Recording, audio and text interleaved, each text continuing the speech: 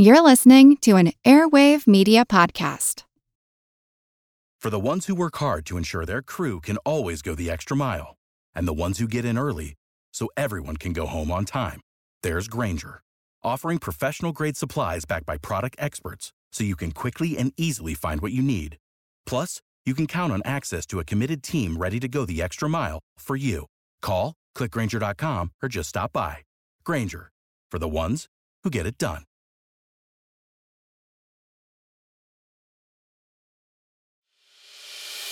As a longtime foreign correspondent, I've worked in lots of places, but nowhere as important to the world as China. I'm Jane Perlez, former Beijing bureau chief for the New York Times. Join me on my new podcast, Face Off, U.S. versus China, where I'll take you behind the scenes in the tumultuous U.S.-China relationship. Find Face Off wherever you get your podcasts.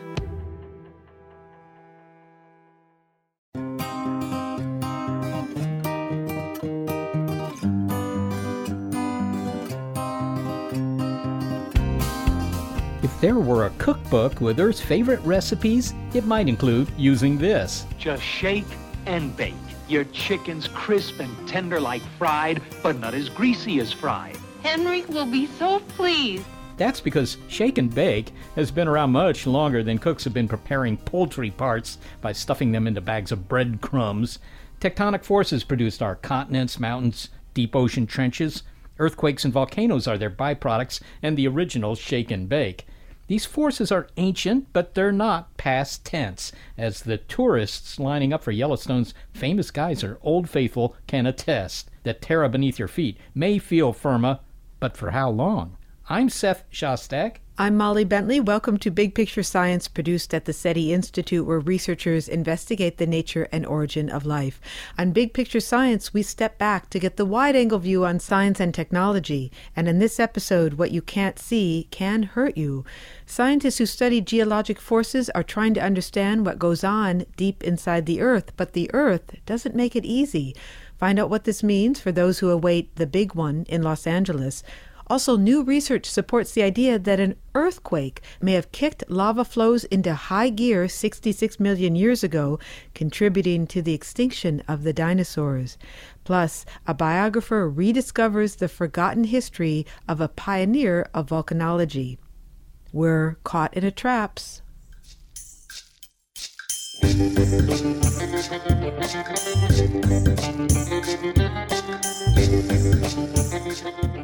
I live in the San Francisco Bay Area, and we're keenly aware of our faults here. And no, I don't mean our obsession with kale smoothies and karaoke yoga. The California landscape is riddled with wrinkles, fault lines that fracture this state north to south. Now, there are two major faults running beneath our cities, our homes, our highways, the Hayward Fault and the San Andreas. And the only place other than Northern California where I worry about a major quake hitting is Southern California, because I've been in one. When I was living in Los Angeles, a nearly 7-magnitude earthquake in 1971 just about shook me out of my bed. It gave me quite a scare, but it wasn't the big one. I've only experienced that while on my couch watching Hollywood movies where the mayhem is depicted in hokey, yet entertaining fare, such as the Great Los Angeles Earthquake from 1990. From the pattern we see developing, I feel there's a high probability it'll happen soon. But if you're wrong, our credibility's in the toilet. We may be sitting on a major disaster here. People have the right to know. That's our responsibility. Okay, these disaster films may be cheesy, but they give some idea of what would happen if a big earthquake were to hit. And these days, imagination is all we have to go on because the 800-mile-long San Andreas Fault has been eerily quiet. And yet the southern segment of the San Andreas, which passes within 35 miles of Los Angeles, has recently been described as locked and loaded and ready to roll by seismologist Tom Jordan at the University of Southern California. He described it in those terms in his opening remarks at the National Earthquake Conference in May 2016. Well, what I said was it was locked, loaded, and ready to roll, but you have to be careful. I didn't mean to say that we have a prediction there's going to be a large earthquake on the San Andreas anytime soon. If you look at that remark, the point is the fault is locked shut by friction. At the same time, the tectonic plates are moving. As you probably know, we have a big Pacific plate to our west, we have the North American plate to our east, and California is right in the middle, being stretched along that plate boundary, and we know that that's occurring at a fairly rapid rate. There's about 5 meters of displacement of the Pacific plate relative to North America every 100 years. And that has to be taken up somehow, primarily in earthquakes. Okay, so what it sounds like you're saying is that you say locked, loaded, and ready to go. I mean, it sounds like the tension for a slip, for an adjustment, if you will, in the position of these plates is in the offing. I mean, do you have, strain gauges in the rock? How do you know this is true? Well, we know how the plates are displacing. We can see that with GPS systems. The same systems you use in your car can track the plate motion, so we know that pretty accurately. What we don't know is how that strain is going to get released. We can't predict earthquakes. We can't say when they're going to occur, but we think that most of this strain is going to be released in earthquakes. So the basic point is the energy is in the fault system, has been put into the fault system by the stretching along the plate boundary, and it is capable of producing very large earthquakes. Now, I suspect that when you mention this at parties, Tom, people are going to ask you the obvious question: when can I expect this to happen? Now, obviously, earthquake prediction is not a precision science, but how do you answer them? What's the probability it's going to happen, sometime in the foreseeable future? Well, we do have models that give us probabilities, and the model that we have for California, the so-called Uniform California Earthquake Rupture Forecast, would say that in the next 30 years, there's about a 50% chance of having a magnitude 7.5 or greater earthquake during that interval. 30 years, 50% chance. Now, that magnitude that you use there, that's the Richter scale. Can you give me some idea of, 7.5? Is that something that I have to worry about? Do I need insurance against that? You do have to worry about that. I mean, if you think about the Loma Prieta earthquake that occurred in the Bay Area in 1989, that was a magnitude 7.0. So this is a much larger earthquake. It would affect a much larger area and could cause significant damage. So we worry about these large earthquakes. However, one of the puzzles we have as scientists is that the models that we have that make these kinds of forecasts are highly uncertain. There are aspects of the data that are a bit puzzling. Well, maybe you could elaborate on that. Give me an example of something puzzling in the data. I mean, is it fundamental? Is it suggesting that the models are so inaccurate that the predictions are inaccurate? Or is this, sort of fine structure in the whole understanding of how earthquakes occur? Well, the problem is in what we call the open intervals. So you can imagine you have a fault that's locked. The energy is put into the fault system by plate tectonics, and the ground gets stretched, energy gets loaded into the fault that way, and then wham, an earthquake will happen that will release that energy and the fault will slip.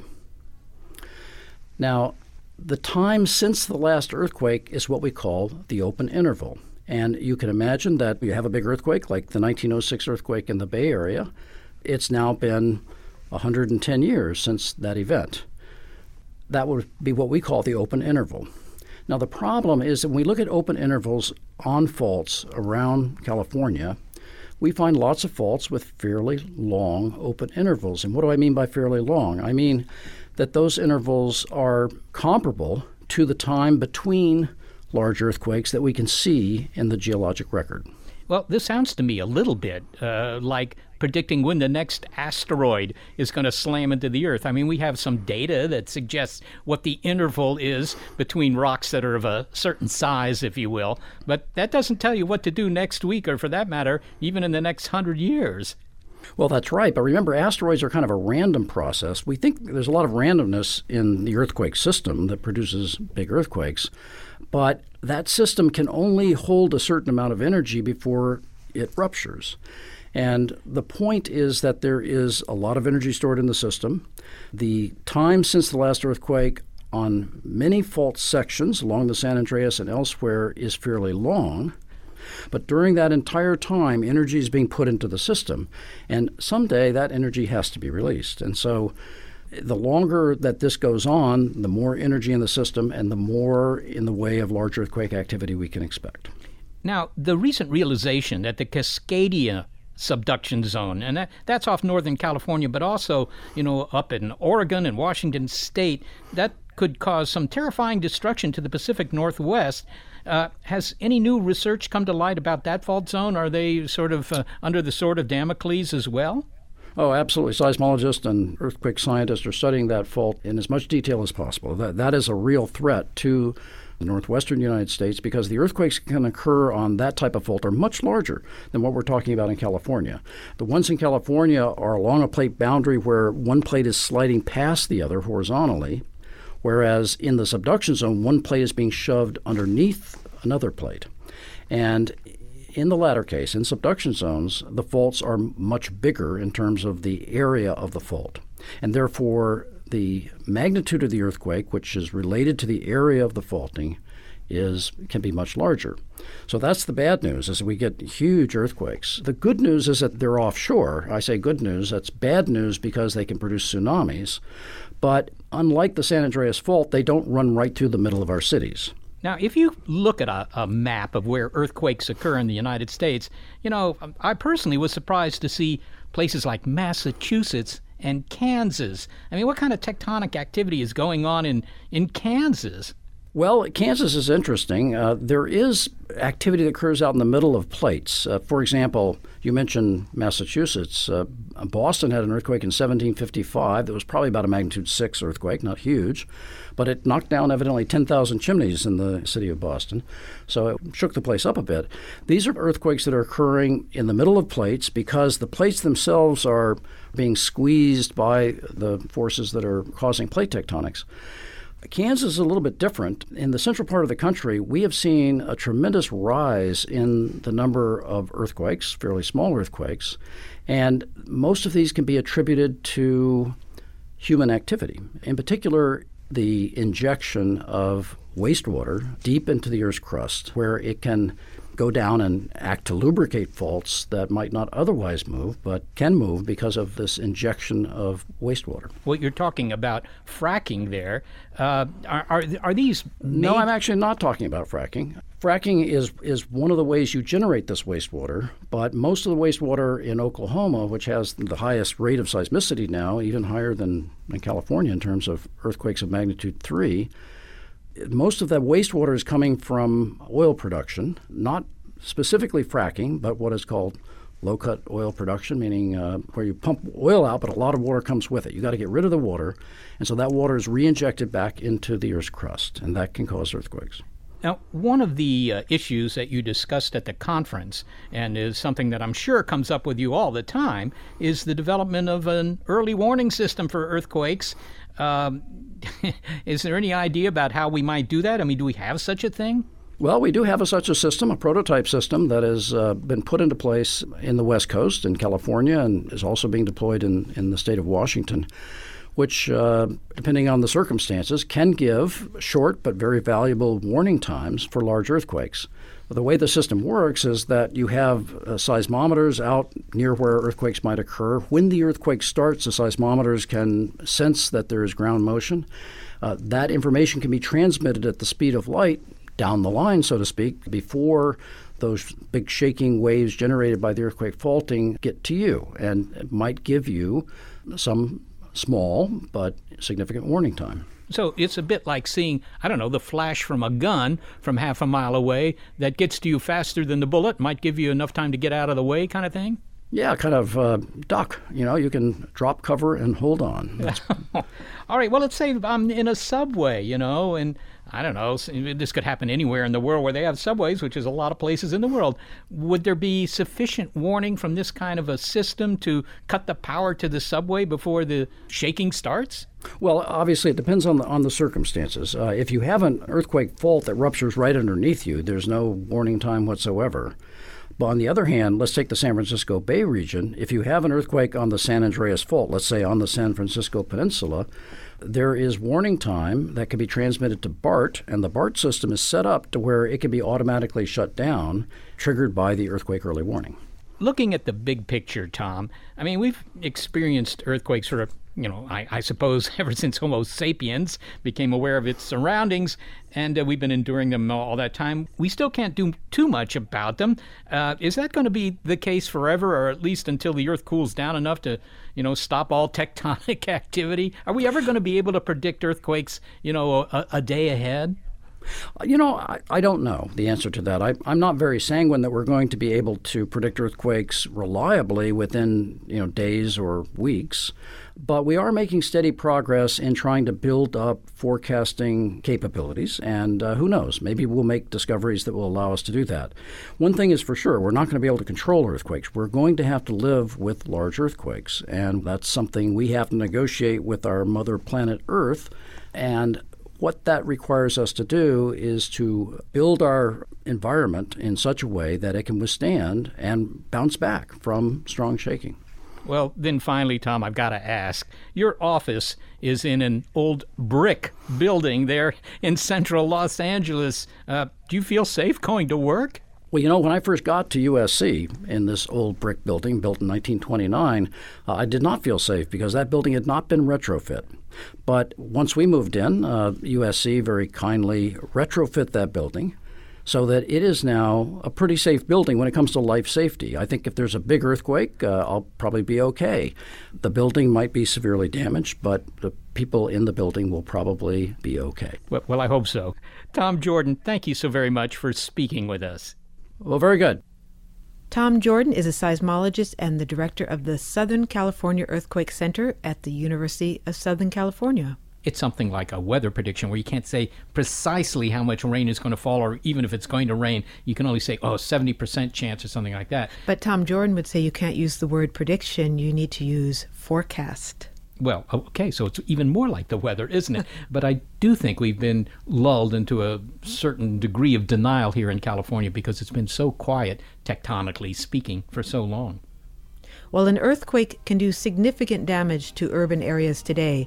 Could one also have done major damage to the planet's population 66 million years ago? Everybody knows about the asteroid, but could an earthquake have stimulated massive volcanic activity that played an important role in wiping out the dinosaurs and 70% of the other species? All eyes turn to the Deccan Traps in India. We are caught in a traps. It's big picture science.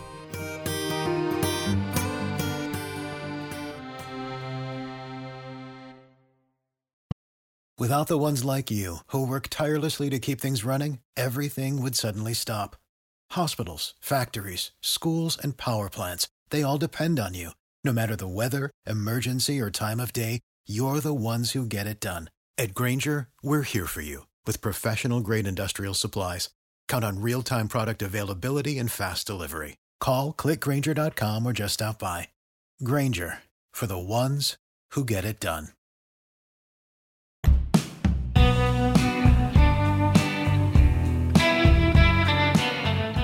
NASA has its eye on the sky. Well, several eyes, actually. The space agency is scanning the solar system for asteroids with Earth's name on them.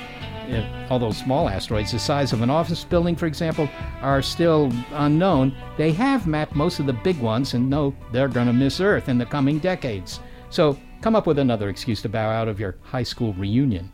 We have reason to fear rocks from space, and many children have reason to resent one rock in particular for having a hand in wiping out their favorite animals. Tyrannosaurus Rex, that's my best favorite. Next, Triceratops. Then it's Brachiosaurus, the one that I loved when I was 3. I don't love it as much now, but I like it. It was one of the fastest and awesomest dinosaurs I loved. The dinosaurs are undoubtedly the best known living creatures wiped out in the Cretaceous Tertiary, or KT, extinction event, but they're not the only ones. 70% of Earth's species disappeared then. It's generally accepted that an impact was involved, either an asteroid or a comet, one that released energy equal to 1 billion times that of an atomic bomb.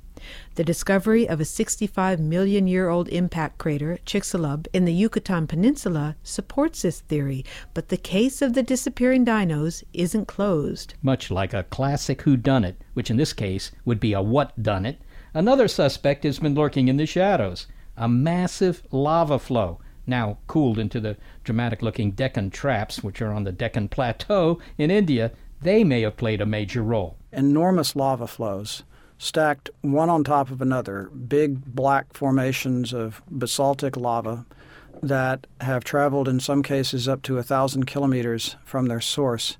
The volume of these lavas that came out all within perhaps only several million years or less is enough to cover the state of California in about a mile thick.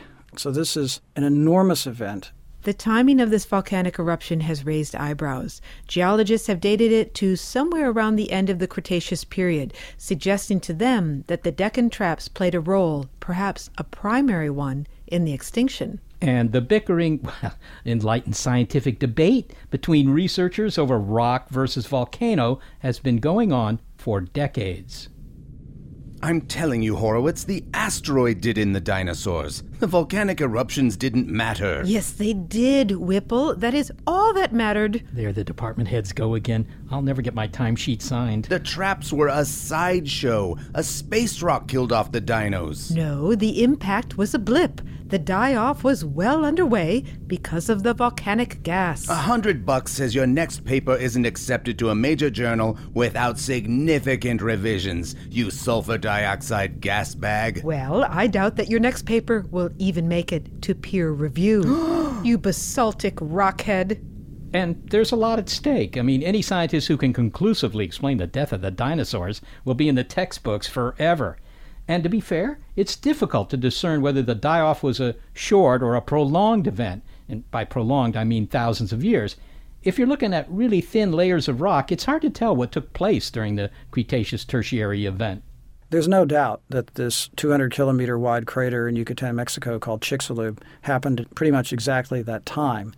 There is some doubt actually about how rapidly the dinosaurs went extinct. Earth and planetary scientist Mark Richards at the University of California in Berkeley isn't taking sides. I have studiously avoided taking a strong stand on whether the impact or the volcanism at Deccan was primarily responsible for the mass extinction. But the fact that we had both of these events happening pretty much at the same time is pretty remarkable. And his team's new research is all about the timing. The team has had a theory that the volcanic eruption may have played a role, but recently tested their hypothesis by doing careful dating of the Deccan basalt. They used a high-precision process called argon-argon dating that measures the amounts of particular isotopes of radioactive argon that are left in a sample.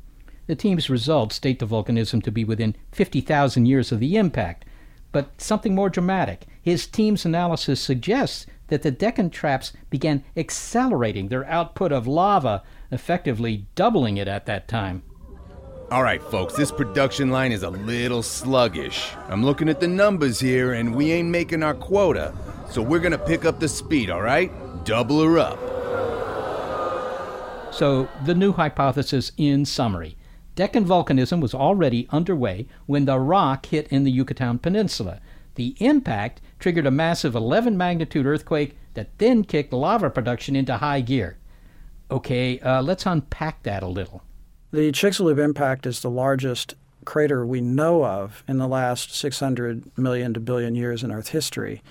And it happens to have coincided not just with the Deccan Traps eruptions, which might not have been such a terribly difficult coincidence because these things come and go, but it seems to have happened exactly at the time when the Deccan Traps accelerated into a very rapid phase of eruption. And when you say exactly, within 50,000 years or so, but when you're dating rocks and geologic events, that's almost simultaneous. Yeah, you're correct that using the term exactly in science is always actually has to be qualified. And when we speak among ourselves, we know what we're talking about. But it's a good point. The precision of the argon-argon dating work that's been done on the impact and the extinction boundary and now Deccan, which we published in October, has a precision of order 30 to 50,000 years, plus or minus, for events that are happening at about 66 million years ago. So when we say exactly what we really mean, technically, is within radiometric dating precision. They're indistinguishable. The hypothesis that we published initially in the Geological Society of America Bulletin, and it was based on a large amount of almost entirely circumstantial evidence that suggested to us that there was a sequence of lava flows that initiated kind of roughly halfway through the Deccan Traps. The Deccan Traps were already erupting at the time of the impact, so we know that the volcanic system was not fundamentally generated by the impact.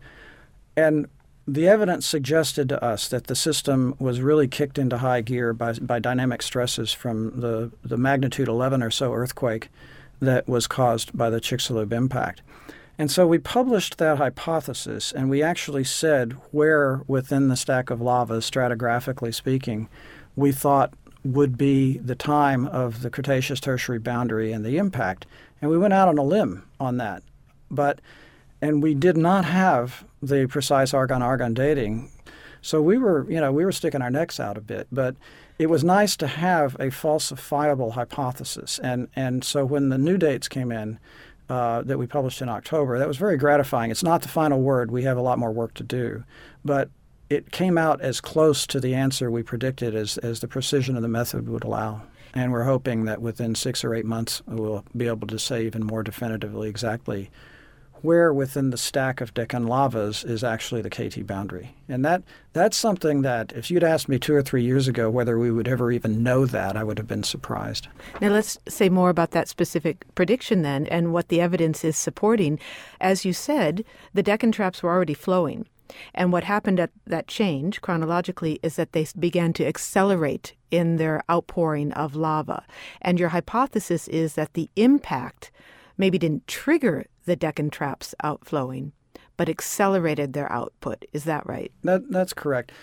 There's fairly wide agreement that the Deccan Traps are the result of a new mantle plume, that is a plume of hot material from the core mantle boundary arriving beneath the Indian plate, somewhere probably prior to 67 million years or so ago. And as this hot blob rises underneath the plate, it undergoes partial melting, and that's where you get the energy to generate the magma. And like I said, the Deccan Traps had already been erupting for at least a million years or so, maybe more, prior to the impact. So I really have to explain this carefully, that we do not think that action at a distance, 130 degrees epicentral distance away from the impact could have caused the melting. But what we know is that earthquakes do trigger volcanic systems. For example, the great 1960 Chilean earthquake triggered volcanoes in the Andes within several months, I think, of the earthquake. And what we think happens, although we don't really understand the physics very well, is that if the volcanic system you can think of as a porous, overpressurized medium where there's magma pressure inside, and if you give it a very strong shake, then the effective permeability or the ability of magma to move around in that system increases. Well, I believe you've also described it, and this may be more accessible to listeners, but maybe not technically accurate, is that the impact damaged the plumbing. I don't know that I ever said that, but it's a really good term. There's another analogy that I would think of people might have familiarity with. If you take a snow cone or a slushie, and you move it around slowly, it behaves kind of like it's a solid with fluid inside. But if you give it a shake, then it fluidizes and slushes around, and there's kind of a threshold you reach. So I think that when you have a large volcanic system, and the Deccan Traps was an enormous volcanic system with lots of plumbing, and you give it a shake with very strong surface waves coming from an enormous earthquake, it's plausible that this system could be kicked into high gear. And there's a lot of, like I said, there's a lot of circumstantial evidence that that's what happened. And that's actually been known loosely for some time. I think we're the first to kind of put together all the lines of evidence. But what no one else had suggested was that the initiation of that transition had happened right at the impact time. And that's what we set out to test. And are you interested in the fact that it was accelerating? Because if it's accelerating the flow of this lava, then you have more of it and you have more gas in the air, and then this might contribute to our understanding of what happened to the dinosaurs. So the acceleration is important for that reason. Yeah, you put that very well. I wish some of our other colleagues would as easily understand it, to be honest with you, because it appears to us that the largest and most rapid phase of eruption of Deccan began immediately after the impact and after the extinction boundary as it's kind of formally defined and stratigraphically. So it's not clear how rapidly some of the larger organisms, such as dinosaurs, went extinct. And it may be that their extinction was a result of both causes or one or the other. So there's a lot to be sorted out here. But what we've shown, regardless of this hypothesis about triggering, what we've learned from this work so far is that the most massive phase of Deccan volcanism and the impact more or less coincided in time, and that wasn't known a couple years ago. The effect of an impact has some similarities to that of volcanism. You put a bunch of nasty stuff in the air. The Chicxulub impact happened to have hit a carbonate shelf in the northern part of Yucatan, which released a lot of carbon dioxide and probably sulfur dioxide as well, and that's what volcanoes do too. The big difference is the volcanism occurs over a much longer period of time, whereas the impact occurs in minutes. I wonder if you could explain more about what happens when you have an impact and when you have a massive lava flow like this, because certainly some species are going to die when there's an impact and some species will die when there's a lava flow. But it's really what happens to the atmosphere subsequently, isn't it? And I wonder if you could say more about that. I mean, volcanoes, really what they produce, as you said, is gas. To produce a mass extinction, you have to do something globally. So an impact is local. The Deccan volcanism, although it's enormous, is localized to that region of India. So in any case, you're looking at causal mechanisms that are basically global climate impact one way or another. The quality, the character of the atmosphere, surface temperatures, etc. So if you dump a bunch of sulfur dioxide into the atmosphere and then it gets aerosolized, my understanding is that within months to years, the planet kind of absorbs it and gets rid of it. You get acid rain and it's done. Whereas CO2 has a much longer, carbon dioxide has a much longer cycle time, the hundreds to thousands of years. And then if you have a lava flow or a sequence of lava flows that goes on for thousands or hundreds of thousands of years, then you have to take that into account as well. So in a way, at this point, everything comes down to timing, the precise timing of what happened when. And part of that will, of course, be which organisms went extinct when and how rapidly, which organisms survived. You know, turtles and crocodiles, some crocodiles did perfectly well. Apparently freshwater aquatic critters and furry little creatures called mammals that became us that burrowed. Were burrowing and so forth animals. Did okay. And a few of there were, I guess, many different lines of birds at that time, but a few of the bird species made it through and then flourished to become the incredible diversity of birds that we have now. Birds are dinosaurs, by the way, so people often refer to the extinction of the non-avian dinosaurs.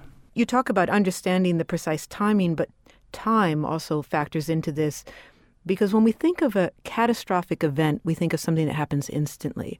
And what's hard to get one's mind around is the time period over which this happened.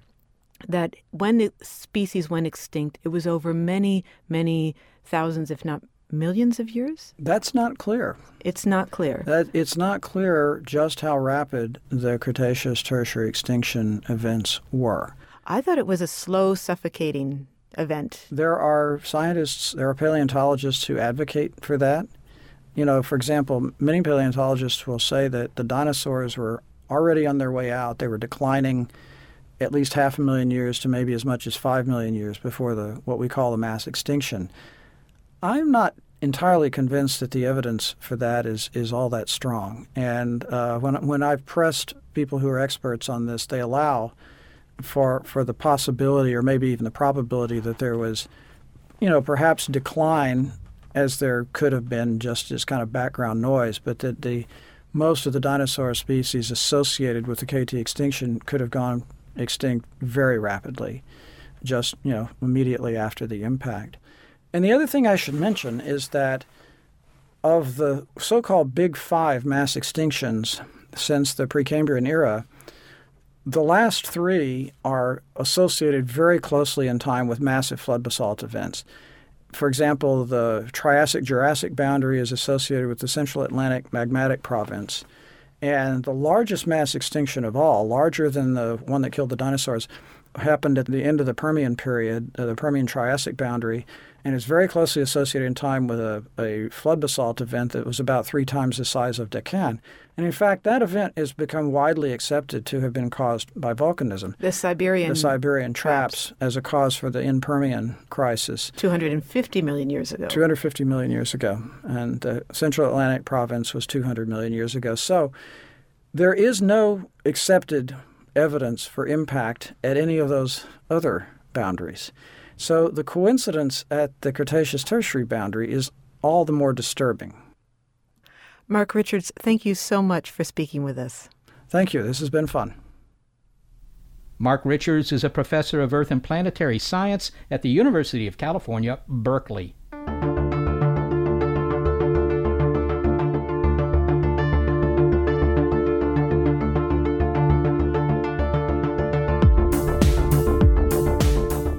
It's not easy to decipher the seismic data from tectonic forces deep within the planet today, so imagine trying to do it a century ago. Next, the story of a man who did just that, as told by a fellow volcanologist who shares his fascination with what lies below.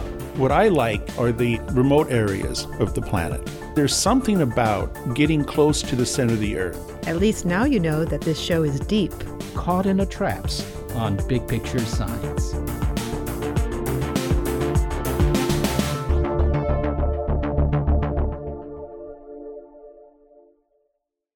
Hello, everyone. You may recognize me as Gabby from the History of Everything podcast.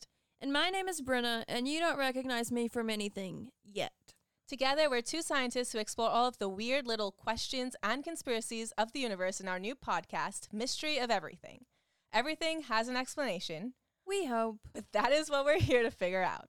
We will dive into the science behind many popular conspiracy theories, such as vaccines causing autism, flat Earth theory, and was the moon landing fake? And if so, why the heck would anyone even do that? But it's not just conspiracies. There's a lot of cool mysteries that we will attempt to use science to explain, such as near-death experiences, what made the Vikings go berserk, and can I control my co-host with MK Ultra? Wait, what? Anyway, make sure to check out the Mystery of Everything podcast everywhere where you find your podcasts.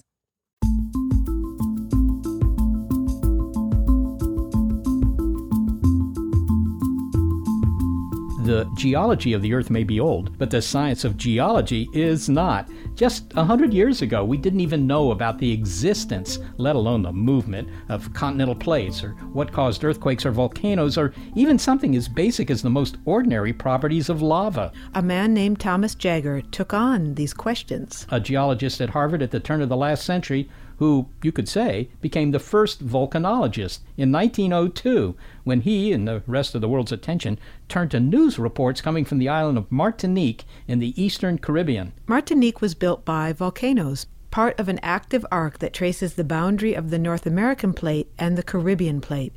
At the beginning of the 20th century, the island town of St. Pierre was bustling and cosmopolitan, the Paris of the Caribbean, and it lay just 4 miles from the Mount Pelée volcano. As far as the residents knew, the volcano was a gentle giant. It had been quiet for more than a half century, but then Mount Pelée came roaring to life. It started off as a rather moderate explosion. Some of the volcano was about 2 miles away from the coast, and so people on ships saw the small explosion. But what really caught their eye is that there was this glowing cloud that started to cascade down the side of the volcano at about 100 miles per hour. The glowing cloud was a deadly mix of hot gas and volcanic debris, what geologists today identify as pyroclastic flow, a phenomenon seen in the eruption of Mount St. Helens almost 80 years later. In a few short minutes, the deadly Mount Pelée cloud had covered the town of St. Pierre, and more than 25,000 residents had perished. The town burned for days. As newspapers described the catastrophe, readers couldn't believe the reports. How could so many people have died from a volcano in modern times? In his book about Thomas Jagger, volcanologist John Dvorak says that the Harvard geologist was determined to find out and set sail for the Caribbean.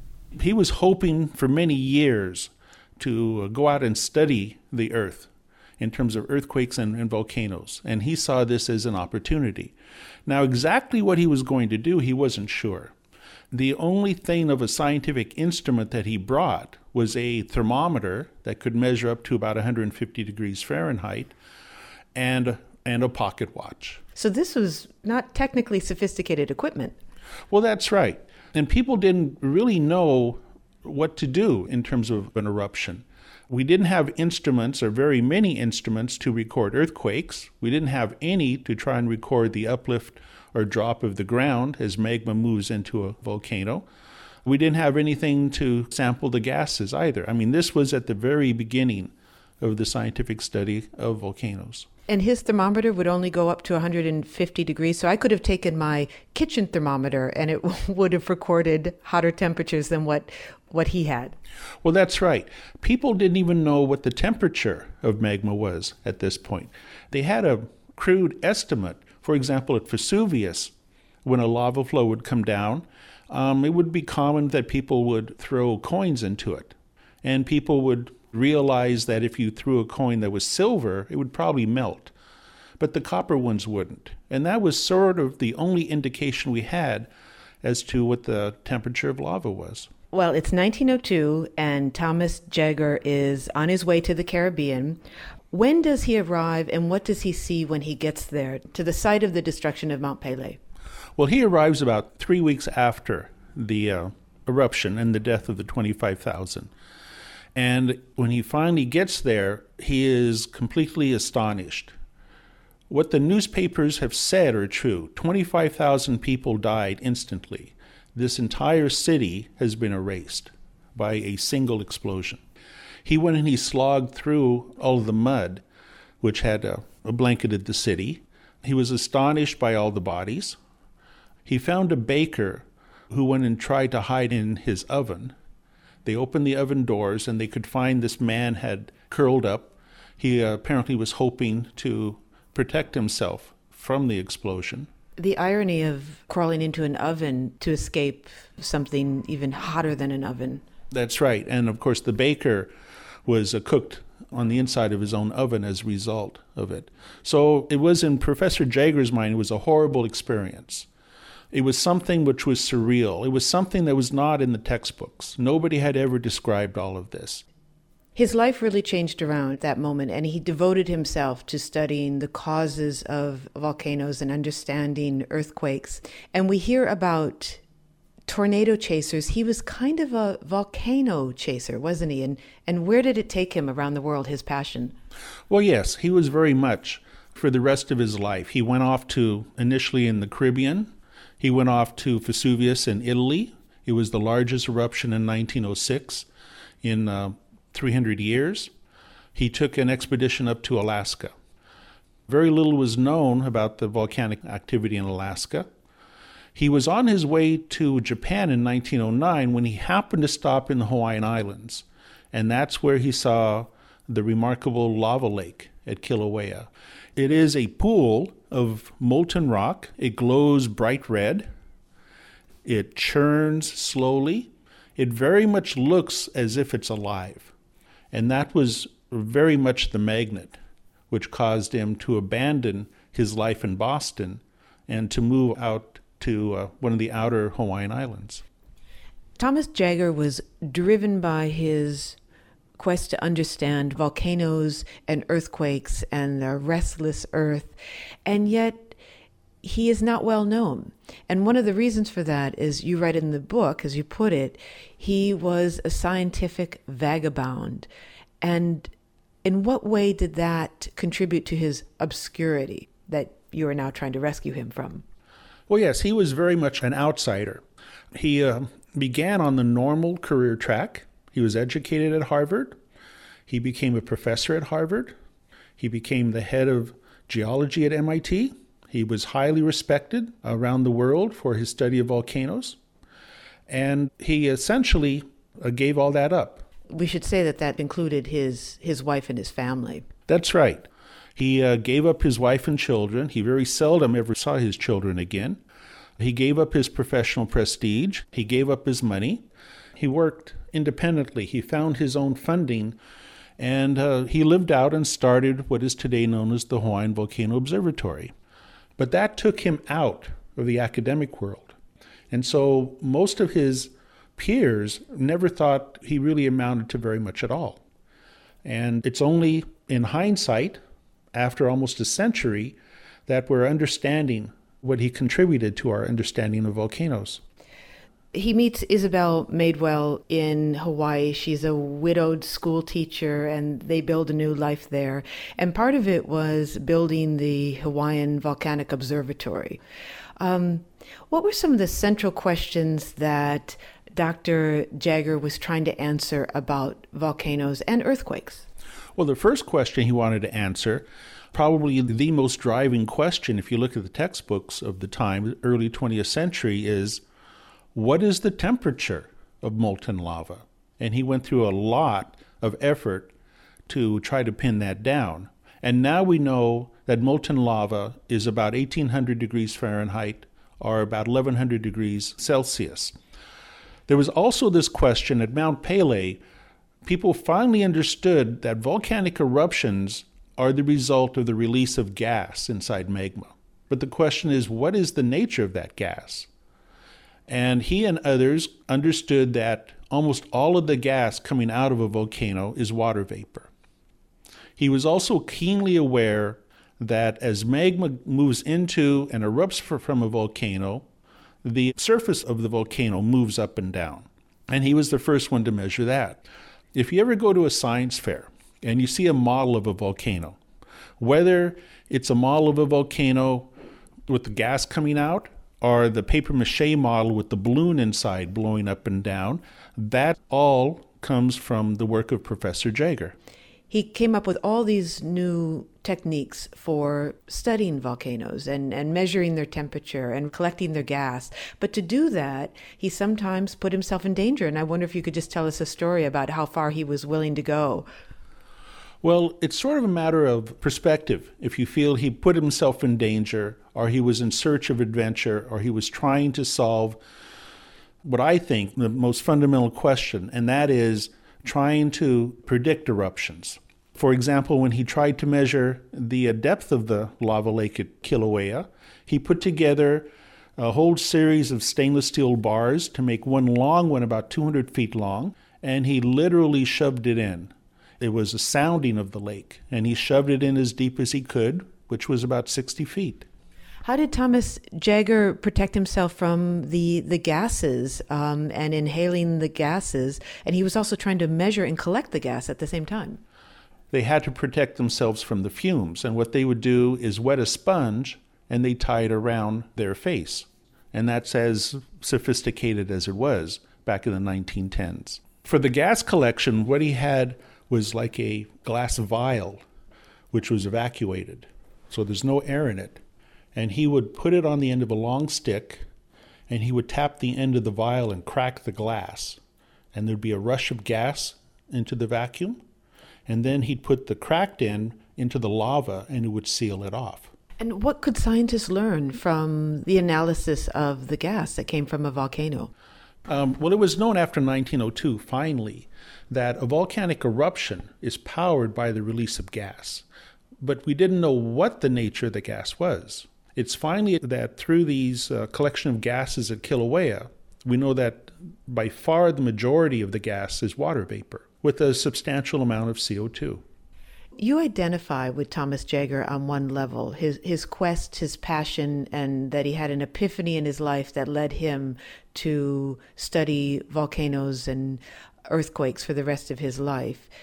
And in a similar fashion, you left what was conventional. You left your job at the USGS in order to pursue nature, maybe unadulterated.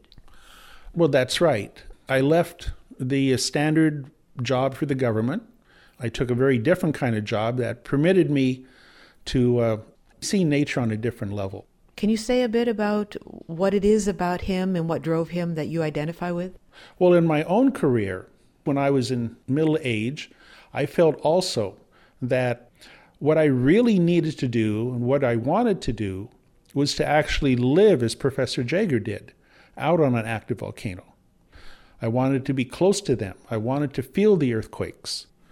There is often this disconnect between modern society and the dynamics of the earth. There is this Western philosophy that nature is to be challenged and controlled. I see it very differently, that it's more like a web, that we are truly just part of the nature, that we are one component. Can you explain the moment of epiphany that you had that maybe was parallel to Thomas Jagger witnessing the eruption of Mount Pelée?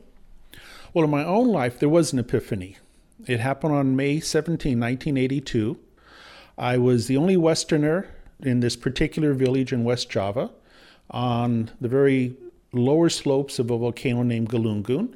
And on that night, I saw a series of explosive eruptions rise up into the air. I came away understanding that the power which I had just witnessed would probably never be equaled by anything I saw produced by society. And where do you live now? I live on the island of Hawaii. From my bedroom, I can see the glow of the lava lake at Kilauea.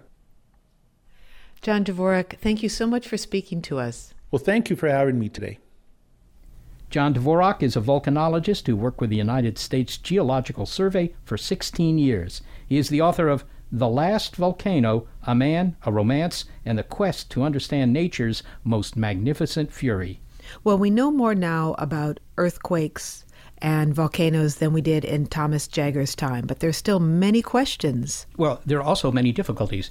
Predicting earthquakes depends on understanding, what causes the rupture to break and getting instrumentation that can measure that situation. That's obviously one of the greatest challenges to geology there is. And the other thing we've learned in the show is that if you have a murder mystery that goes back 65 million years involving geology, well, at least the geology allows you to look at the evidence because it's there in the rock. But on the other hand, it's so long ago and it's so subtle, it's very difficult to unravel it. Look at how long we've been spending trying to figure out what did in the dinos. And the theory that we have now is that a rock hit the earth and there was an enormous earthquake and that accelerated the flow of lava, and so maybe it was a 1, 2, 3 punch that did in the dinosaurs. And I think we can thank Thomas Jagger for his contribution because he took a phenomenon, volcanoes, that was just a spectacle, and he turned that into a science. We want to give magma animus thanks to the hot talents who helped produce this show, Gary Niederhoff and Barbara Vance. Also thanks to financial support from Rena Shulsky-David and Sammy David.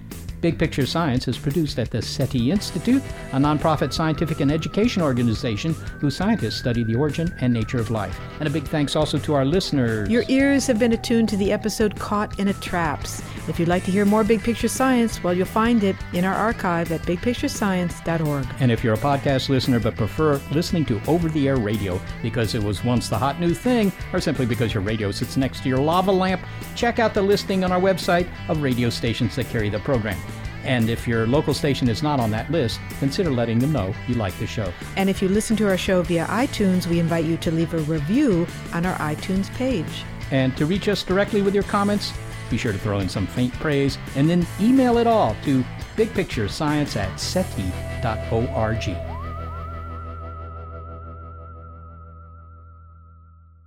They sounded like stomping on the ground. It wasn't that loud, but it was from the plant eaters. Like, they would stomp pretty loud. The more smaller it is, the more it doesn't stomp.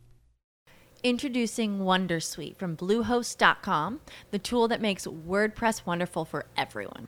Website creation is hard, but now with Bluehost, you can answer a few simple questions about your business and goals, and the Wondersuite tools will automatically lay out your WordPress website or store in minutes. Seriously. From there, you can customize your design, pick your brand colors, and add blocks. No custom theme or coding required. You'll get content suggestions that you can keep or revise, and with Yoast SEO built in, we automatically help you get found in search engines. From step-by-step guidance to suggested plugins to an AI-powered help bot, our built-in tools make WordPress wonderful for everyone. Whether you're a beginner or a pro, you can join over 2 million Bluehost users. Go to bluehost.com/wondersuite. That's bluehost.com/wondersuite.